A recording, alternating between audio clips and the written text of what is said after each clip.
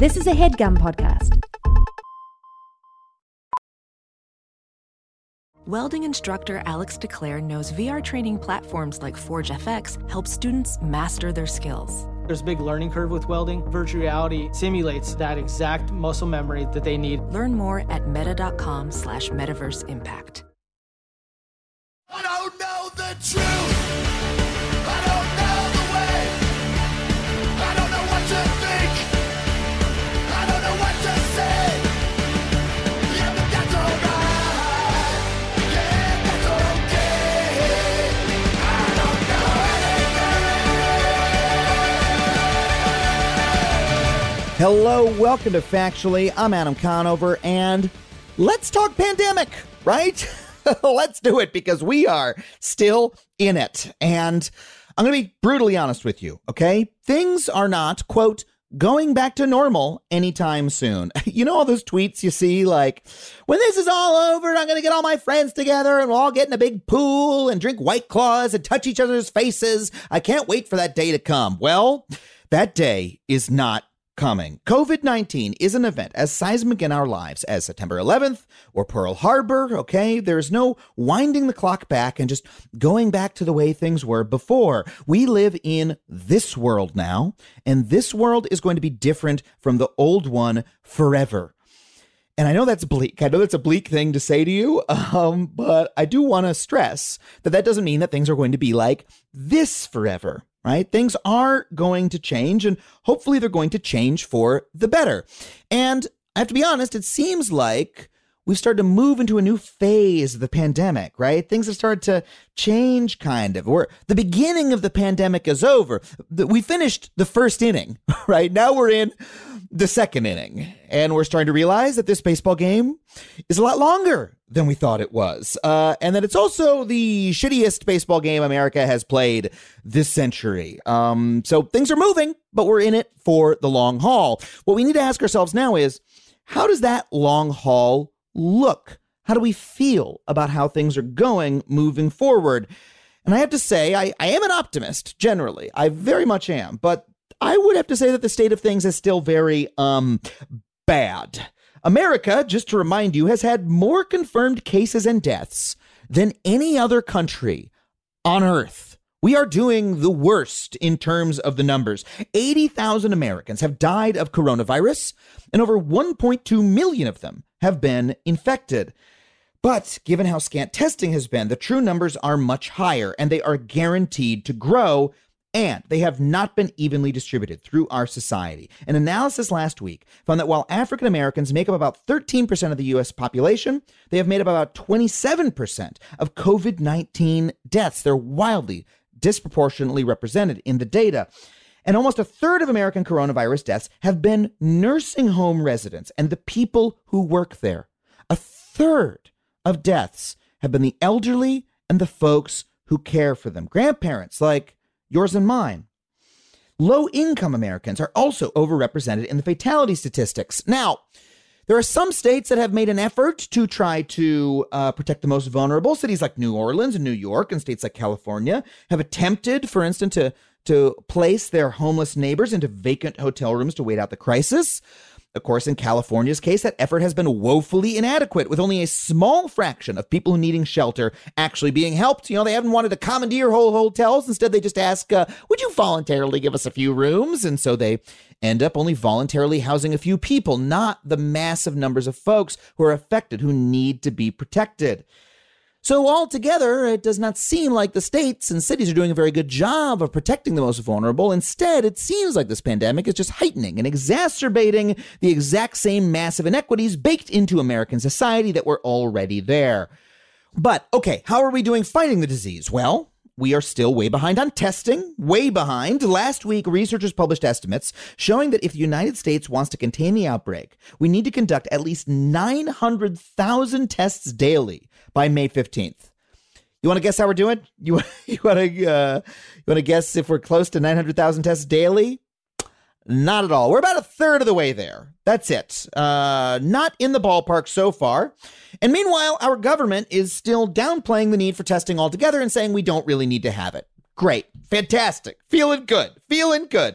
Well, how about the vaccine? how's the vaccine coming along? The one that'll allow us to finally fully open things up once we're all vaccinated. Well, while there are promising clinical trials and a massive and inspiring international effort to develop a vaccine, the rosiest of rosy scenarios still would require 18 months for it. 18 months. And there's reason to believe it will take still longer. So things aren't looking super hot moving forward, but hey, despite this massive lack of testing, the lack of treatments, and the continued virulence of the virus, its continued impacts on the most vulnerable among us, more than 35 states have started to reopen their economies. 35. Now, you might think this seems ill-advised, given that more than 1,000 Americans have died of COVID-19 every day since April 2nd. But look, let's be charitable then. Let's imagine that they're not just trying to sacrifice lives on the altar of the economy. Okay, let's look at it through their eyes. If you're looking at the unemployment numbers, you might see why they are fucking panicking a little bit, because the U.S. economy lost 20.5 million jobs in April, wiping out the gains made over a decade since the Great Recession. And unemployment is now the worst it has been since the Great Depression. The American economy of 2 months ago will not return for years, according to economists. So let's see. People are dying. We're not doing what we need to fight the disease, and the economy is in the shitter. We are in the shit. We are in the middle of it now. And I understand we're all really concerned. We have a lot of questions.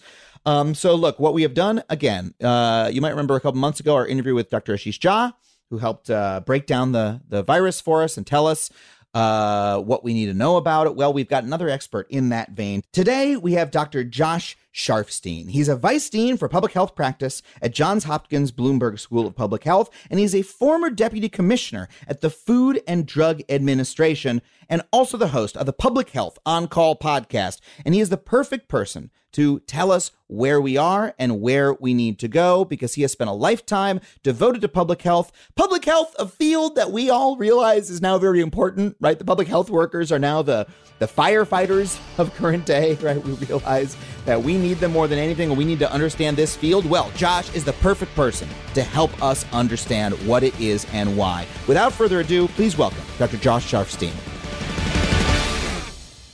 Hey, Josh, thank you so much for being here. Oh, well, thanks for having me.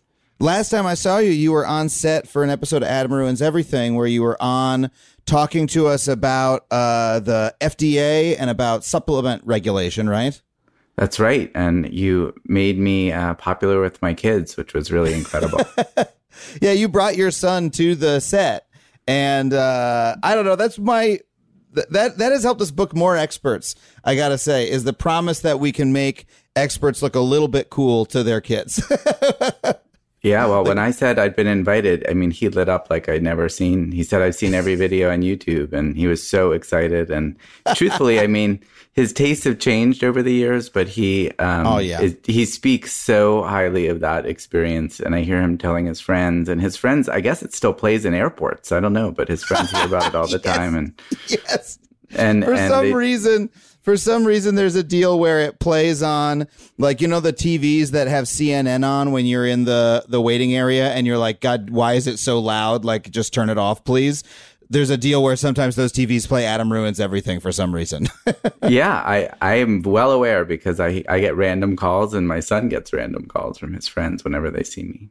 Amazing. Well, none of us are seeing any of those airport monitors very often right now because of the COVID-19 pandemic. And I wanted to check in with you because I keep seeing your name pop up in interviews and articles about this. And you seem to have a pretty good handle on it in your role as a public health thinker.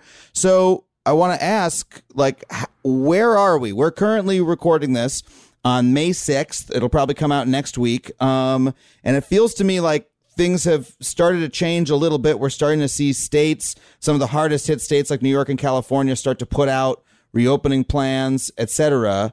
But I'm sitting here wondering, wait, has anything changed? Have we actually instituted anything that is going to allow us to do that safely? And what do the next couple of years look like? Well, those are all really good questions. Usually when I'm talking about this, I start with just the basics, which is that we have a virus that no human being was exposed to, going back 5 months or so. And now it has taken over the world. It's everywhere. And this is a virus highly contagious. It's lethal, particularly to people who are older and with chronic medical conditions. And it unfortunately exploits all kinds of vulnerabilities in society. And the United States has really been hit hard. I think we've also learned that we have some tools, even without effective medicines and vaccines, for fighting back. If we stay away from each other enough, we deprive the virus of a chance to jump from person to person, and that really can save lives. And, there was a period where we were all very worried that our hospitals would look like Italy's in northern Italy, and that people wouldn't be able to get care and they'd be rationing ventilators. And that could well have happened, but people really heeded the call. And as a result, many lives were saved. It was obviously a terrible situation and a lot of loss of life. But, we learned that we can turn the curve. And now we're trying to figure out where to go from here. So we're at this stage where the worst case scenario has been avoided, but we're not anywhere close to the best case scenario. We're still coping with a very contagious and lethal virus. And so we're thinking about the opening issue in two ways. When is it safe to start? And then how do you do it well so that you don't just cause another repeat of what we just had? Yeah, that's the fear. Exactly. And the fear is real because really the only thing that's keeping the virus in check is that we're not in touch with each other. It's not anything else that's happening. It's when we stay home, we wear masks, we stay 6 feet away. That's keeping the virus in check. When I think about it from my point of view, California has been closed for many weeks. My office has been closed. We've been working remotely, right? There's certain retailers are opening again in California this week. And okay, so maybe we're going to start seeing things reopen. And I've been thinking, well, okay, what if the governor says, hey, workplaces like Adam Conover, like yours, you can go back to work. I'm going to be thinking, wait, what has changed to make it safer for me to go back to work? Because I still don't have any immunity. I still don't have a vaccine. Right. I still don't have an additional treatment. There's still, dozens of deaths in California a day, and still many, many, many new infections. And so for my own safety, shouldn't I keep staying inside? And for the safety of the people I work with, shouldn't we just stick to working over Zoom? Like that's the part that's confusing to me. Has anything changed? Those are good questions. And the answer I would say is if for your work, you can work over Zoom, that is the safest thing to do. Now, if you need, in order to do your work to be in physical proximity, then the goal is the minimal necessary. So it's a pretty low risk of infection if you're in a well-ventilated office and you're 6 feet away and you're wearing masks, say. It's a pretty low risk. So there are a bunch of offices that could open like that and never really see transmission in that setting. But I remember going on your set and I was impressed. Yeah. I remember that usually when I would do news interviews, it would be like a robot, pushing the camera around. It would just be me and the, it'd be like this huge, studio and just me and the host and a robot pushing the camera around. And then I went to your set and it was like 50 people crammed into a little space, right. Yeah. Everybody with their own role. It was really amazing to watch, but certainly couldn't do that with 6 feet in between everybody. No, it's impossible. I mean, television production of the kind that we do is it's like a basketball game. It's like people are up on each other, people are sweating, right. People are squeezing by, you're in very close proximity. And that's, and I mean, even just the office we're in now, hey, comedy writers' rooms, there's a lot of stuff being flown into the air. You know what I mean? You're being loud, you're laughing, you're jumping around. It's hard to do with masks on. It's difficult. Yeah. So those things all become potentially risky. And if one person were to get sick, everyone would be quarantined and there would be a pretty legitimate risk of exposure. The risk it's not like you walk past someone or you're sitting with someone for a second, you get sick, but it's possible. And there are these sort of super spreaders where suddenly everyone gets sick. And not a lot is known about that. So, I mean, there is a risk. So the best thing to do is to go remote wherever you can while we're in this period and to take as many precautions as you possibly can take. if that's just not possible, or you're deciding it's just too important to move forward, then you have to think about, other ways to minimize the risk. I mean, people can basically isolate themselves for 2 weeks before they go and get engaged in something, but then you really have to kind of cut yourself off from the rest of society to keep the risk low. So, those aren't really fun scenarios either. But is the reopening that we're seeing, and I know it's very different state by state, is that appropriate in review now, or is this premature? I think it's appropriate to be thinking about it, in some places to take baby steps. I'd like to see, first of all, you want good testing capacity. You need to have the capacity to spot surges pretty quickly.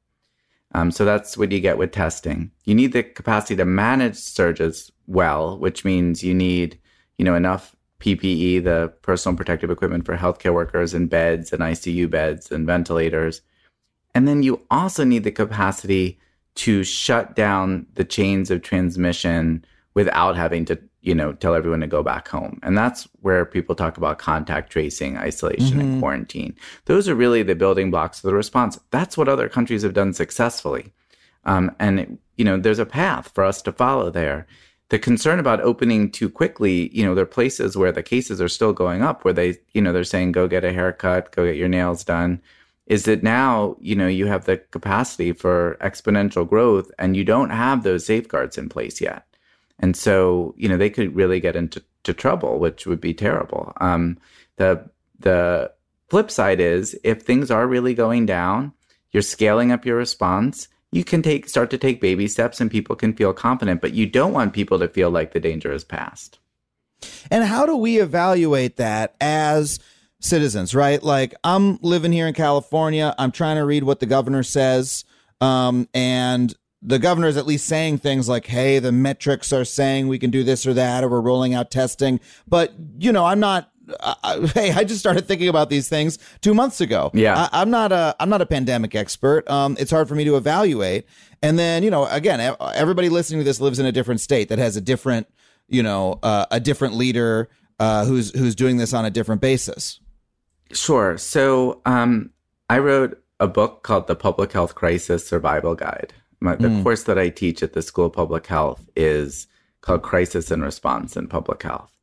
And one of the most important principles of crisis response, particularly when there's a lot of uncertainty like there is now, is that communication to the public isn't just like telling people what you're doing. It is the thing you're doing. It is like part of the response. It's a core part of the response. And so what you're saying is, how do I know what to believe? That's a really important question people have to ask. And the response, a core part of the response is being able to give information to you that you find credible. In California, I've been impressed that the governor and commissioner of health, Dr. Angel, who I know well, are, very, very driven by data and science. They're trying to do consistent briefings. They're bringing in different experts to advise them. That's the right thing to do. And they should be communicating it in enough information for you to feel confident that if you do what they're recommending, that you'll be safe. The challenge we have is we're in this environment where you're hearing like 75 different things at once. They're just one of the sources of information that you're getting. You have people saying, why can't we just, be like Sweden? And then they will interpret what Sweden's doing, or they'll say, it's all too soon. It's all too soon. We should all be, quiet in our houses for the next year before we do anything. And, you've got to sort of sort through that. But the best case scenario is where you have a political leader and a great health person who are able to, earn your confidence. And then you can go with them. I think you're pretty lucky in California at the moment. Well, I do feel lucky, but I do have a broader concern about our public health infrastructure. We had at the beginning of the pandemic, we had Dr. Ashish Jha on, and he said, what this is going to be is over the next couple of years, us monitoring the outbreaks, maybe having brief lockdowns. Hey, everybody, go self-quarantine for a little bit, and, coming back out, making sure our testing is good, really having a full societal eye on this and taking the appropriate response at all times. And I would say that looking at the actions of our leaders in America, state by state or nationally, I would say that to me, it seems uneven how science informed and public health informed the response has been. And I'm a little bit uneasy about our, political infrastructure, our machinery of governance's ability to actually operate that way. You see Dr. Fauci up there and you say, man, this guy spent his lifetime studying this. He knows what he's talking about. And it sounds like people are listening to him. But then the next day, you maybe don't feel that way. And so I'm curious about your general sense of that. Yeah. Well, I think you stated it very well. It's been uneven would be charitable. It's been really quite a roller coaster of public health communication. I think there's been almost on the same day, you'll have a reasonable message coming out, and then the president himself will undercut it, contradict what his own public health experts are telling the country. Yeah. And I mean, there's a whole science of this. Like in a crisis, if you give multiple messages to people, then they tune them out and they tend to think that they'll do something that's the easiest for them. That's really the conclusion. The mask issue, where first we heard one thing about masks, then we heard another, and that is bad in this case. Right. Think about it like if there was some news, there's a hurricane or tornado or something, and you're watching TV and you see that on one channel and they go like, stop what you're doing, go to the basement right now.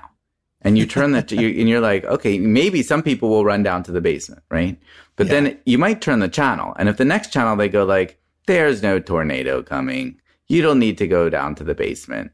Then you turn the next channel and they go, well, maybe there's a tornado coming, but maybe not. Most people won't go down to the basement. Most people will, they'll do the thing that just seems like the most, the most comfortable thing to be doing at that moment. And that's why when you're asking people to really do something different, you really need people to be hearing a consistent explained message. And so that this has been really hard. So I taught my course on crisis and response from January to March. And when we started, it was like, oh, this is an interesting infection in China. I wonder what that could lead to. Yeah. And by the end of the course, they we were doing it by Zoom. The whole school had been closed. And your students must be like, this is the best dollar I have ever spent on my education. No class has been more worth the money than this one. Well, I said to, on our last class, we talked about at what point did you realize that the crisis was more important than the crisis class? Like, when did those lines cross for you that suddenly it was taking over your life? And we talked about what that realization was. As it was for me, we actually had a Washington Post reporter sit in on the last class and asked the students, what did you learn? And they said, well, we learned that like all the things Dr. Sharfstein's telling us about the right way to run a crisis response are not happening in this country right now. God damn it. And so, it's been frustrating to see that there are ways to do communication better and crisis response better, and we haven't followed that. There are some good examples out there, but, I saw a public health person use the analogy of someone peeing in a swimming pool. Like it's great to say every state's on their own, but if one state is, in the corner there doing its business not so well, you're not so safe in the other part of the swimming pool because people travel back and forth. We are one country, and so this kind of variation can be damaging if there's not good enough peer pressure and a good enough response from people and businesses to be careful. At the same time, it seems like the public has taken the message. The numbers I've seen for the number of people who support taking drastic measures like the lockdown, or continuing the measures, are very high, despite all of the ink that the sort of extreme, fringy, anti-vaccine protesters get. Right. When you look at like polling of people, they're very supportive of what are, by any standard of our previous lives, very extreme measures. Absolutely. And I think, like on many things, there's a huge number of people who really have an intuitive sense of, what's up and what's down, who can sort through different information and realize that this is a serious threat to themselves and their families. This is not a hoax at all. And that, that this is an extraordinary time that requires extraordinary steps, and not wishful thinking. The challenge in our political and sort of cultural moment, though, is that, people gravitate to extremes when things get politicized. It's really hard to deal with. I mean, obviously, take climate change. Climate change is not really a political issue in the rest of the world. It is a political issue like crazy in the United States. And you have, a whole group of people who are so focused on the politics that it's very hard for them to see the science, and as a result, we've really taken some steps back in this country. I mean, we're at risk of that happening on this issue. It happens stunningly quickly. To at least for some people, it became politicized, such that I saw a tweet the other day. I forget which it was. It was a state's public health department tweeted, "Do not drink bleach." It is not safe to drink bleach. And someone replied, "Wow, I thought this was a nonpartisan account."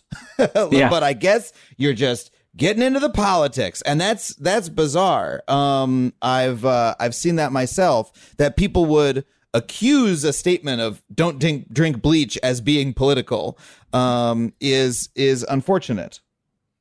Yeah, it's really amazing because there were people out there drinking bleach, and poison control calls went up, and and the virus doesn't pay attention, to Twitter, to the the politics of the moment, to what the president's approval ratings are. I did a early interview. It was when we weren't doing things on Zoom. It was right as things were happening. I think it might have been on PBS. And I said something like that, and people, I got comments like, I don't know what you meant by that, Josh, but the virus is just looking to spread. That's what viruses are doing. Viruses just want people to get together so they can jump from person to person. Viruses are sort of this biological drive to reproduce. And the politics does not matter to the virus. And so we're just, creating obstacles for our ability to save lives when we throw up those kinds of, that nonsense. Well, I want to talk about who is being harmed by this. I've seen some stunning statistics. And again, sorry to keep bringing it back to California. It's where I live. And so I tend to see those statistics a little bit more. Sure. So I apologize for those listening who might find this a little California centric. But here, I've seen numbers like nearly half of infections are in institutional settings, like nursing homes, prisons, homeless shelters, places like that. And I'm going to butcher it, and I forget if this is in LA County or in California, but it was something like 38% of deaths were in nursing homes, of the ones that we've had so far, which is really stunning to me. And I want to know if you could speak to that a little bit. Why is that?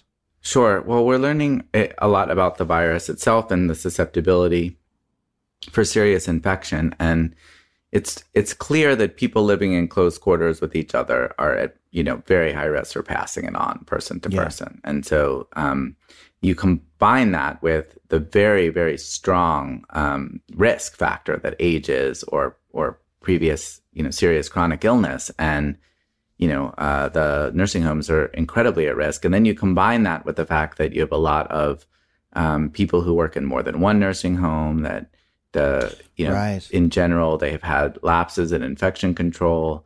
And you combine that, with the fact that there's pre-symptomatic spread so that people can be working and not realizing that they're passing it on.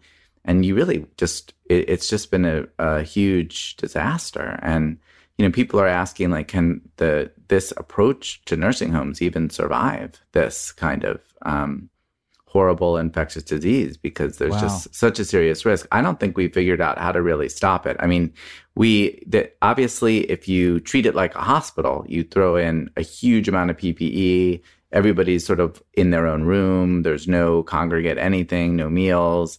Then it looks like you can shut things down, which is absolutely necessary now to save lives. But that's not why people, go to these settings. They go to these settings for more of a social life. And so it's just been terrifying, I think, for a lot of people. They can't see their families. So it's very, very serious there. It's very important that they have access to testing, PPE, and a quick response when there are outbreaks. And that may require a lot more staff. It may mean that, right now there's this weird dilemma, which is if you start testing everyone and you find half your staff has it and they have to go home, you've got nobody to take care of the people. And so we have to be able to shore up the nursing homes with alternative staff, which is something that Maryland, my state, has been starting to do now because it's such a risk. And then you go to prisons and jails, and obviously they weren't designed for a pandemic. And there's just enormous risk, not just to the prisoners, people who are detained, but to the staff there. Many of whom may be older and at risk for death. And, shelters as well, where people have chronic illness. So, I mean, like I said, this is kind of exploiting different aspects of our society. Other societies where you don't have that much congregate living among the older adults don't have this problem, or they don't have such serious homeless challenges. They're spared there too. So it's sort of picking apart some of the weaknesses that we have and finding where people are in close touch. And I think, we should also talk for a second about the really startling statistics in some areas about racial and ethnic minorities. Yeah.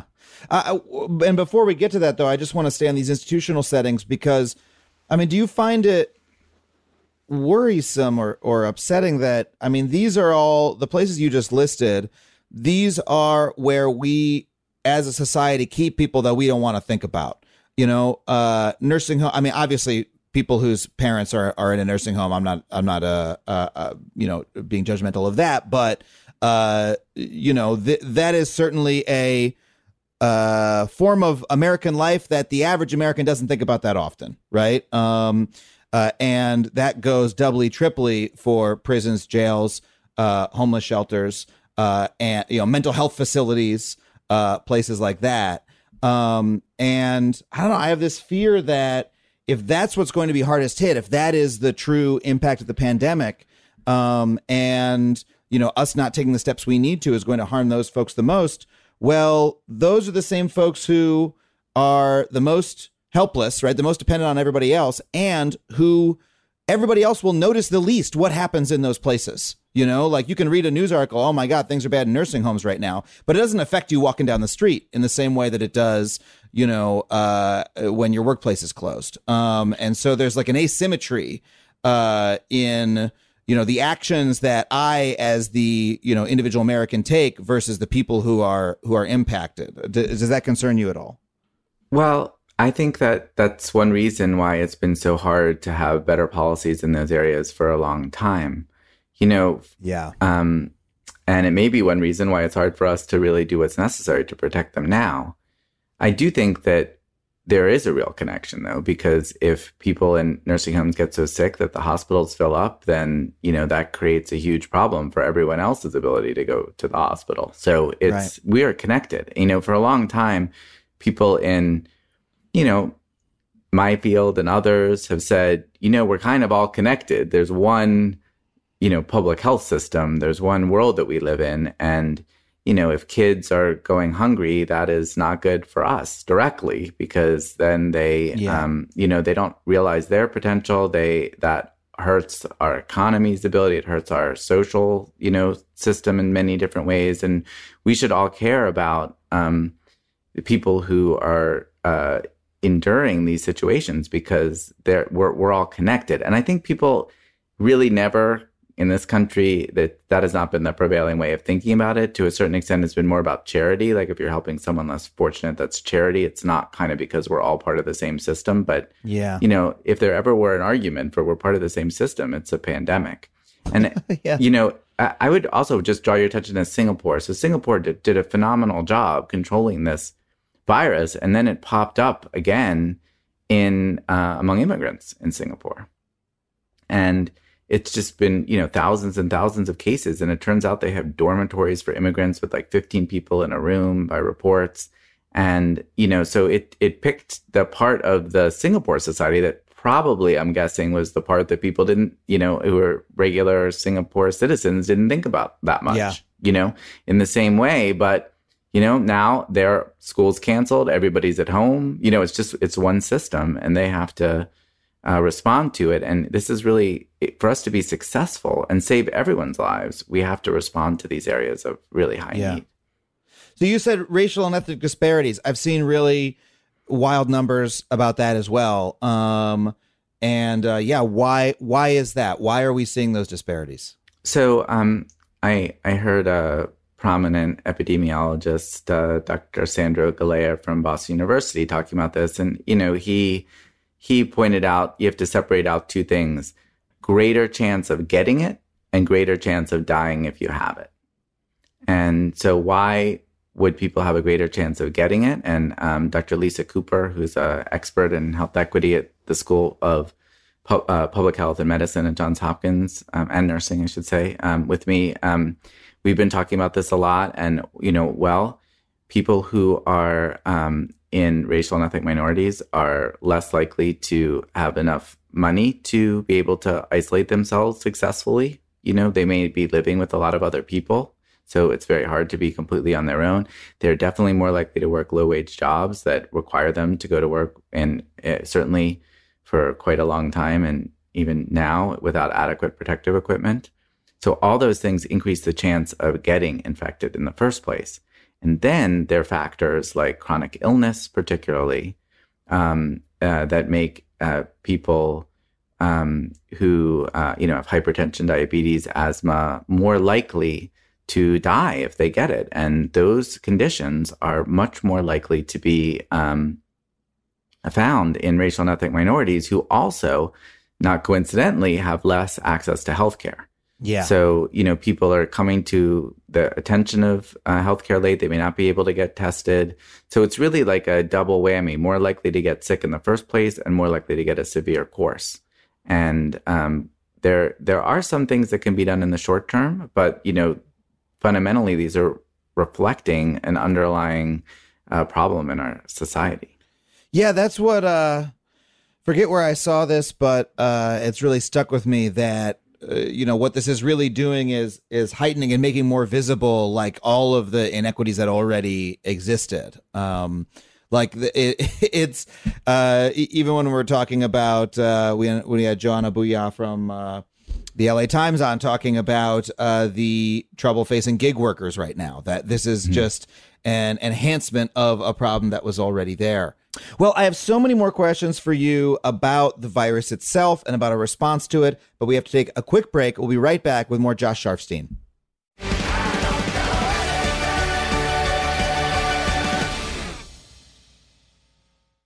As a Factually listener, you're probably aware of my unwavering commitment to online privacy. Well, Delete Me has been an indispensable tool for me for many years, long before they even started advertising on this show. I've been using their wonderful service. In today's digital landscape, it's alarmingly easy for data brokers to traffic your personal information online. In fact, I would almost guarantee that your personal information is on multiple data broker sites on the internet right now. It's not even the dark web, it's the regular web. These data brokers may be peddling and exchanging your name, phone number, and home address, all without your knowledge. And trying to locate and remove all this data yourself can feel like an impossible task because there can be dozens of these sites. But that is what Delete Me does for you. Delete Me's team of experts scours the depths and the breadth of the internet to locate and remove your personal data. Within just 7 days, you'll receive a comprehensive report detailing their findings and what they have removed. It can be hard to believe, but approximately 41% of Americans find themselves vulnerable to various forms of online harassment,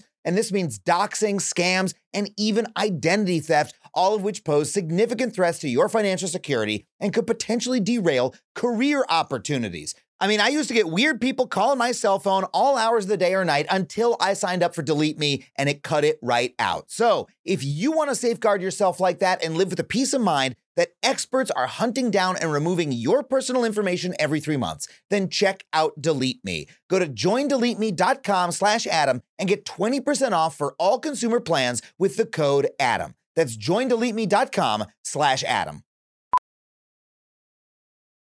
Professional welder Shayna Ford used VR training developed by ForgeFX to hone her skills as a welder. The more time that you spend practicing it, that's what separates a good welder from a great welder. VR training can help students like Shayna repeatedly practice specific skills. Virtual reality definitely helps because the more muscle memory that you have, the smoother your weld is. Explore more stories like Shayna's at meta.com/metaverseimpact.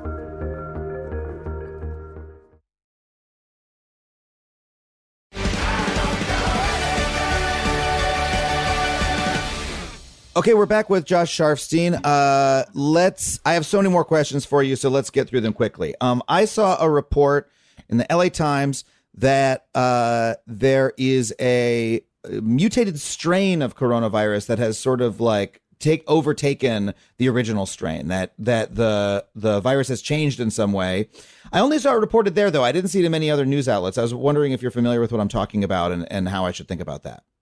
I'm familiar with it, and I think only because I read a little bit about it. It seems like an intriguing idea. There are a lot of scientists who have said that it is a little premature to reach those conclusions, but that really understanding how the virus is mutating is important. In general, this is not a virus that mutates as much as other viruses, like HIV, for example, or influenza.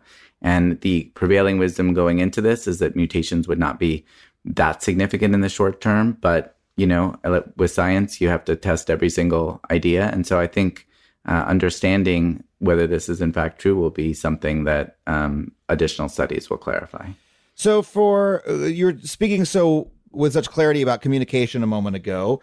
I read, in the LA Times about this study. It was published on a non-peer-reviewed sort of preprint service, which I'm familiar is a way that, reputable scientists do share their work. But I didn't know how reactive to that information to be. And, I'm a little bit more scientifically literate than some people on Twitter, let's just say. So how do you advise when the science is so new, but it matters to all of us so much? So we're all so much more concerned about every single study that comes out, or every single possible, this drug has been tested, that drug has been tested. How should we go about evaluating that information in our daily media diets? It's hard because there's so many studies and so many opinions about different studies, and things start to sort of accumulate into a little bit more of a scientific understanding from an individual data point. And then from there, it gets to the point of consensus. And the process, first of all, doesn't usually happen this fast. It usually takes time, and most people aren't paying attention to it. It doesn't happen under this kind of spotlight. So it's very, very challenging. And, I'll go one study, they'll go, kids don't pass on the virus.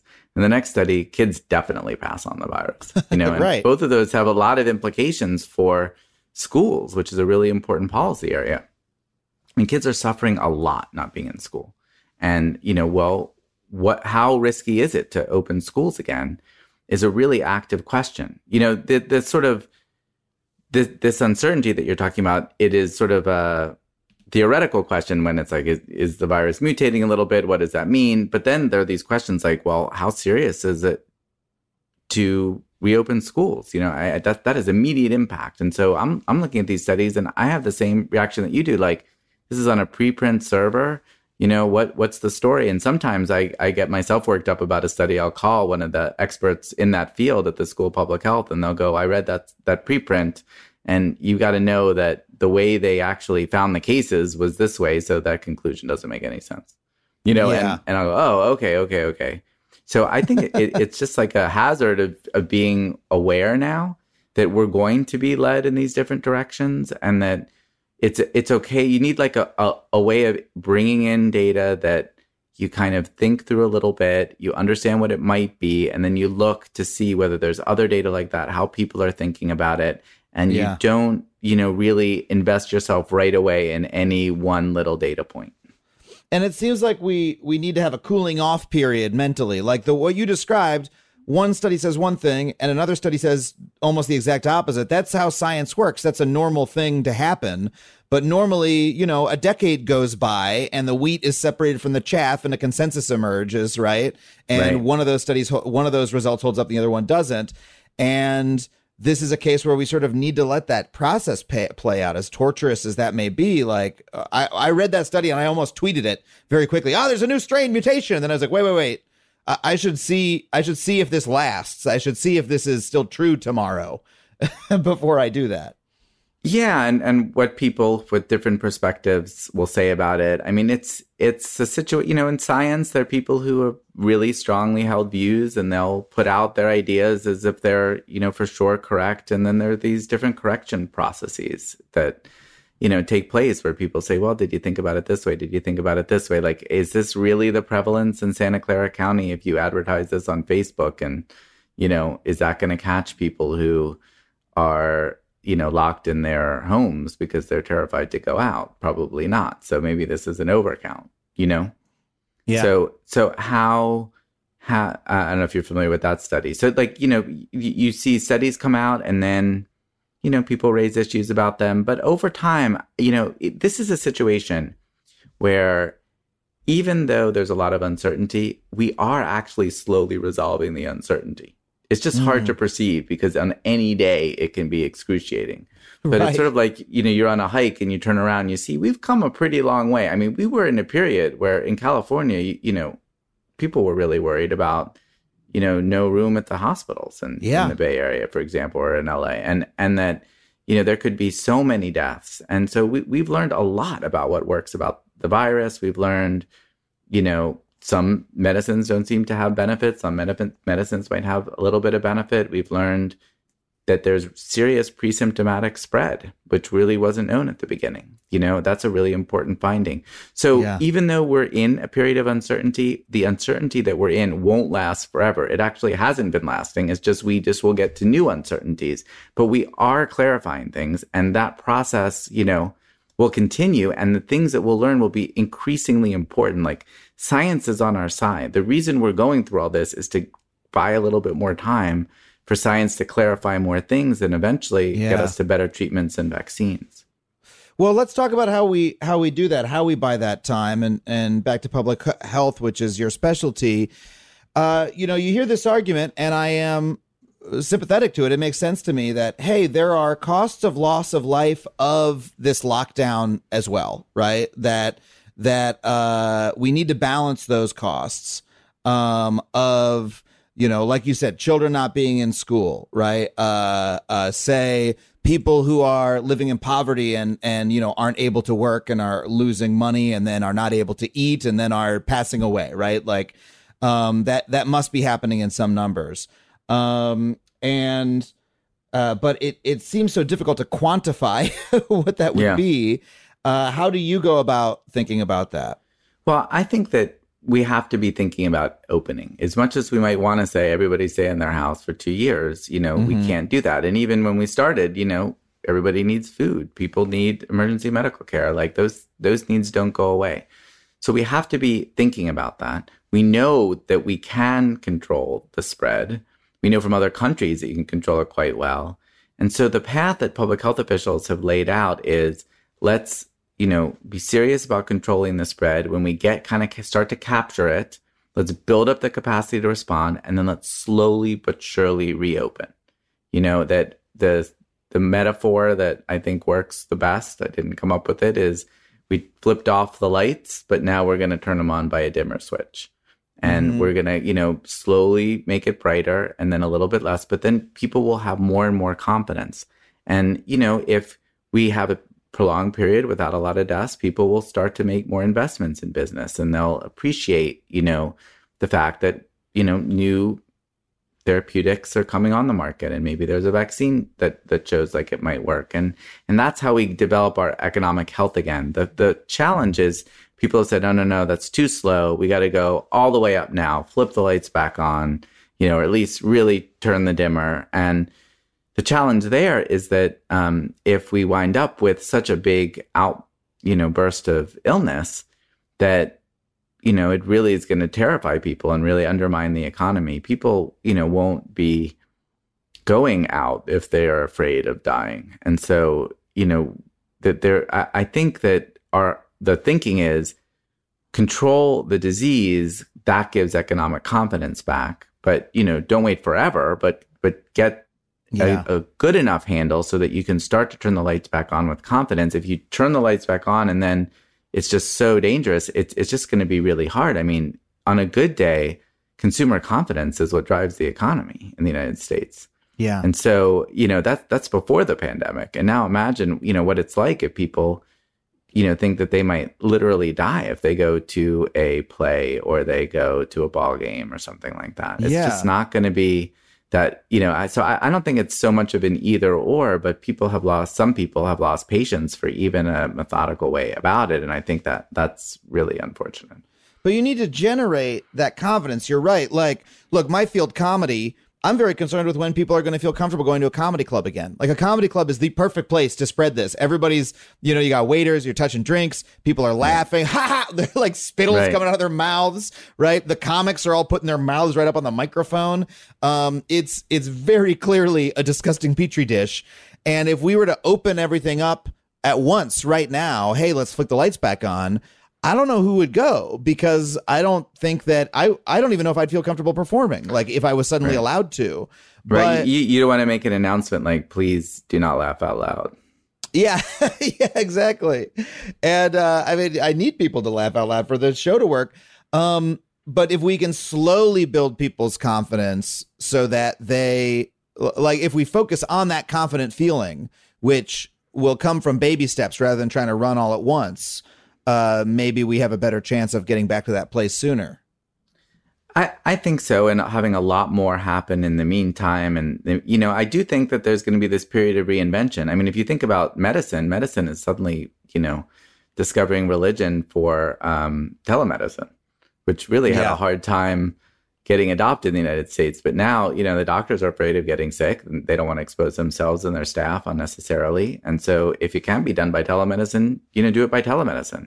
I mean, they're very, very brave medical staff are saying, if you need my help, I'm there. But like, why take risk where you don't have to if you can do the same procedure or same, exam over telemedicine? It's similar. Comedy is one. And I've talked to so many different businesses at this Johns Hopkins where, asked to join calls for all these different industries. And they're really rethinking their models in some cases. And comedy is one that, there may be different kinds of models that develop in the interim. I know it's hard to look. I can imagine comedy podcasts, and things like that becoming, where more of the industry goes. But like stand-up comedy does not exist without those people in that room. There are people trying to do Zoom shows and things like that. And it's just, the art form is dependent on that space being full of people. And so, there's certain things that don't translate that you have to do in person. We only have a few more minutes, and I want to ask you about contact tracing. I've heard so much about.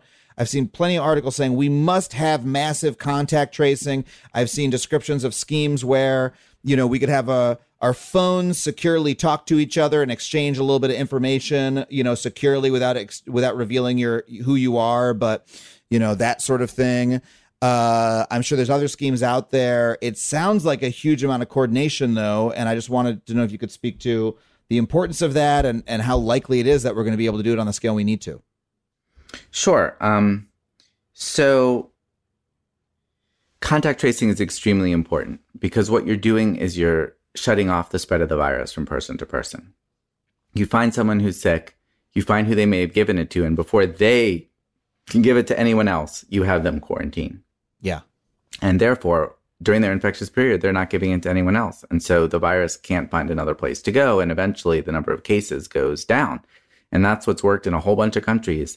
It's particularly challenging for this particular infection because of that pre-symptomatic spread, which means you have to move very fast from case to find the contacts. And you also have to be able to support the isolation and quarantine. You have to help people. If you tell someone to quarantine and they have no food at home, they're not going to quarantine. So you have to get them food. You have to get them a hotel room if they can't stay at home. You have to figure something out so that they're not passing it to someone else. But it is a proven strategy. And so you have Governor Cuomo saying he's, may hire 10,000 or something contact tracers. Many parts of the country have started to do this pretty aggressively. At the School of Public Health at Johns Hopkins, we're going to have a free online course with sort of basic information about contact tracing for the New York program and others available next week. And so it's promising. It is not like a magic wand. Mm-hmm. There are no magic wands yet. It's going to be very hard to find every single contact in time. But if you can find a lot of them, then you reduce the chance that the virus jumps from person to person. The most common contacts who get sick are in the household. So this is really a call for like talking to everyone in the household, could be, roommates or whatever, making sure they stay home, getting people to really orient towards, if you're exposed, it's 14 days. And here's a really important point. You get a negative test on day 3, you still got to stay home for 14 days because you could be incubating the virus and getting sick 2 days later. It's not really a question about testing. It's more a question about staying away, And so I signed a letter with a bipartisan group of public health and health policy experts where we said, Congress should allocate like $45 billion for a massive contact tracing and support effort, because this is not just reducing the disease. This is allowing us to open without having to shut things down. If there's a problem, we can just manage this through contact tracing. And it's economic development to spend $46 billion, but it's economic development and public health together so that we can really rescue the economy. I mean, it's amazing we haven't made that investment yet, frankly. Yeah, I really hope that we do. So last question for you. When you think about this, I've really come to accept that, you see people tweet, when this is all over, I'm going to yada, yada. And I've come to realize there is no when this is all over. This is going to be years. This is a reality that we live in now. And we hope to improve this reality. But there's no, hey, one day we're going to wake up and your old life is back. But I'm curious, when you think about what life will be like a year from now, where do you think we'll be? Where do you hope we'll be? What does that sort of long-term prospect look like to you? Sure. I mean, the real key question here is whether we're going to have a vaccine. That's the real long-term question. I mean, and with a vaccine, you can wake up in the morning and not worry about it. I mean, smallpox used to terrify everybody on the planet. Hundreds of millions of people died in the 20th century, and it's gone completely because of vaccination.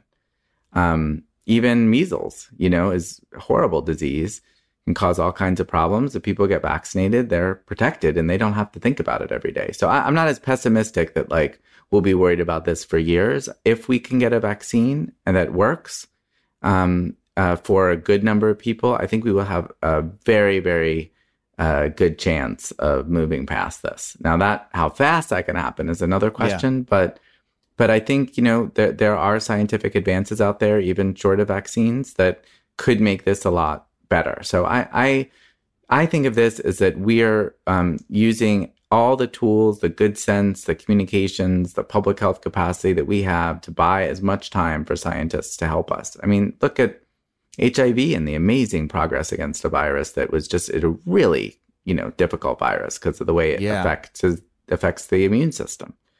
So, I think about a year from now, it's hard. It's hard. It's hazy, as you think about the future. I would say that, I'm very hopeful that we'll start to see some therapies such as the convalescent serum and antibody therapy that will really help, particularly people in critical jobs on the front lines, protect them. And that will therefore protect people in nursing homes and other places. I'm hopeful that there'll be some more kind of evidence about remdesivir or other antiviral drugs that will keep people from dying, which would be great. And that eventually, we'll start to see efficacy of a vaccine. I'm personally not counting on like fabulous results by the fall, like some people are out there talking about. It would obviously be great. But I'm hopeful that in a year, we'll have resolved a lot of these questions, a lot better understanding of immunity. And that will allow for a lot more of our life to come back. And some of it will be different, and some of those differences will be better,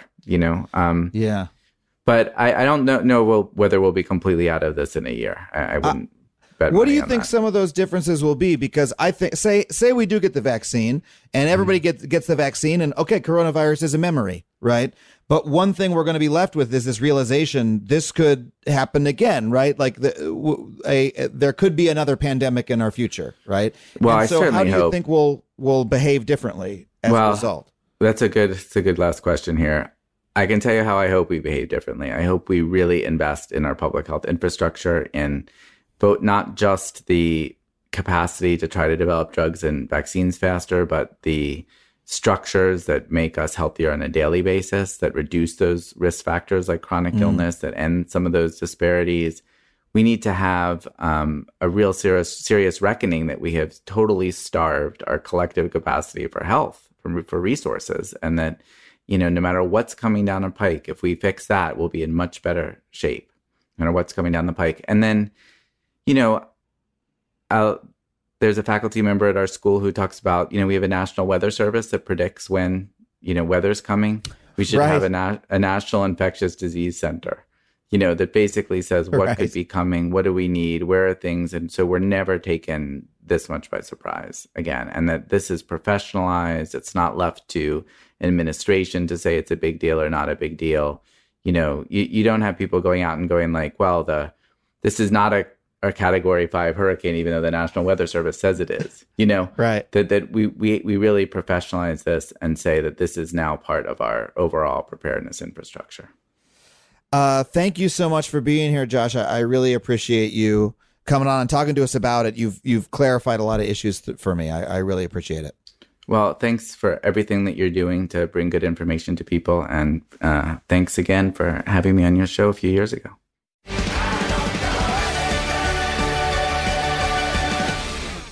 Well, thank you once again to Josh Sharfstein for coming on the show. I hope you got as much out of the interview as I did. Please listen to his podcast, Public Health on Call, if you want to know more about coronavirus and public health and why it is so important. That is it for us this week on Factually. I want to thank our producer, Dana Wickens, our engineers, Ryan Connor and Brett Morris, Sam Roudman, our superstar researcher who helps me with every single one of my monologues, helping me break down the facts and getting them in there for you. I want to thank Andrew WK for our theme song. I don't even have to thank him because we paid for the theme song. We licensed it. It's all above board, but I just love him so much. I wanted to give him a thank you.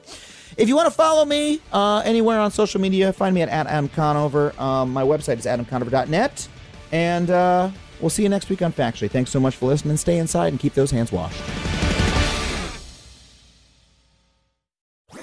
That was a HeadGum podcast.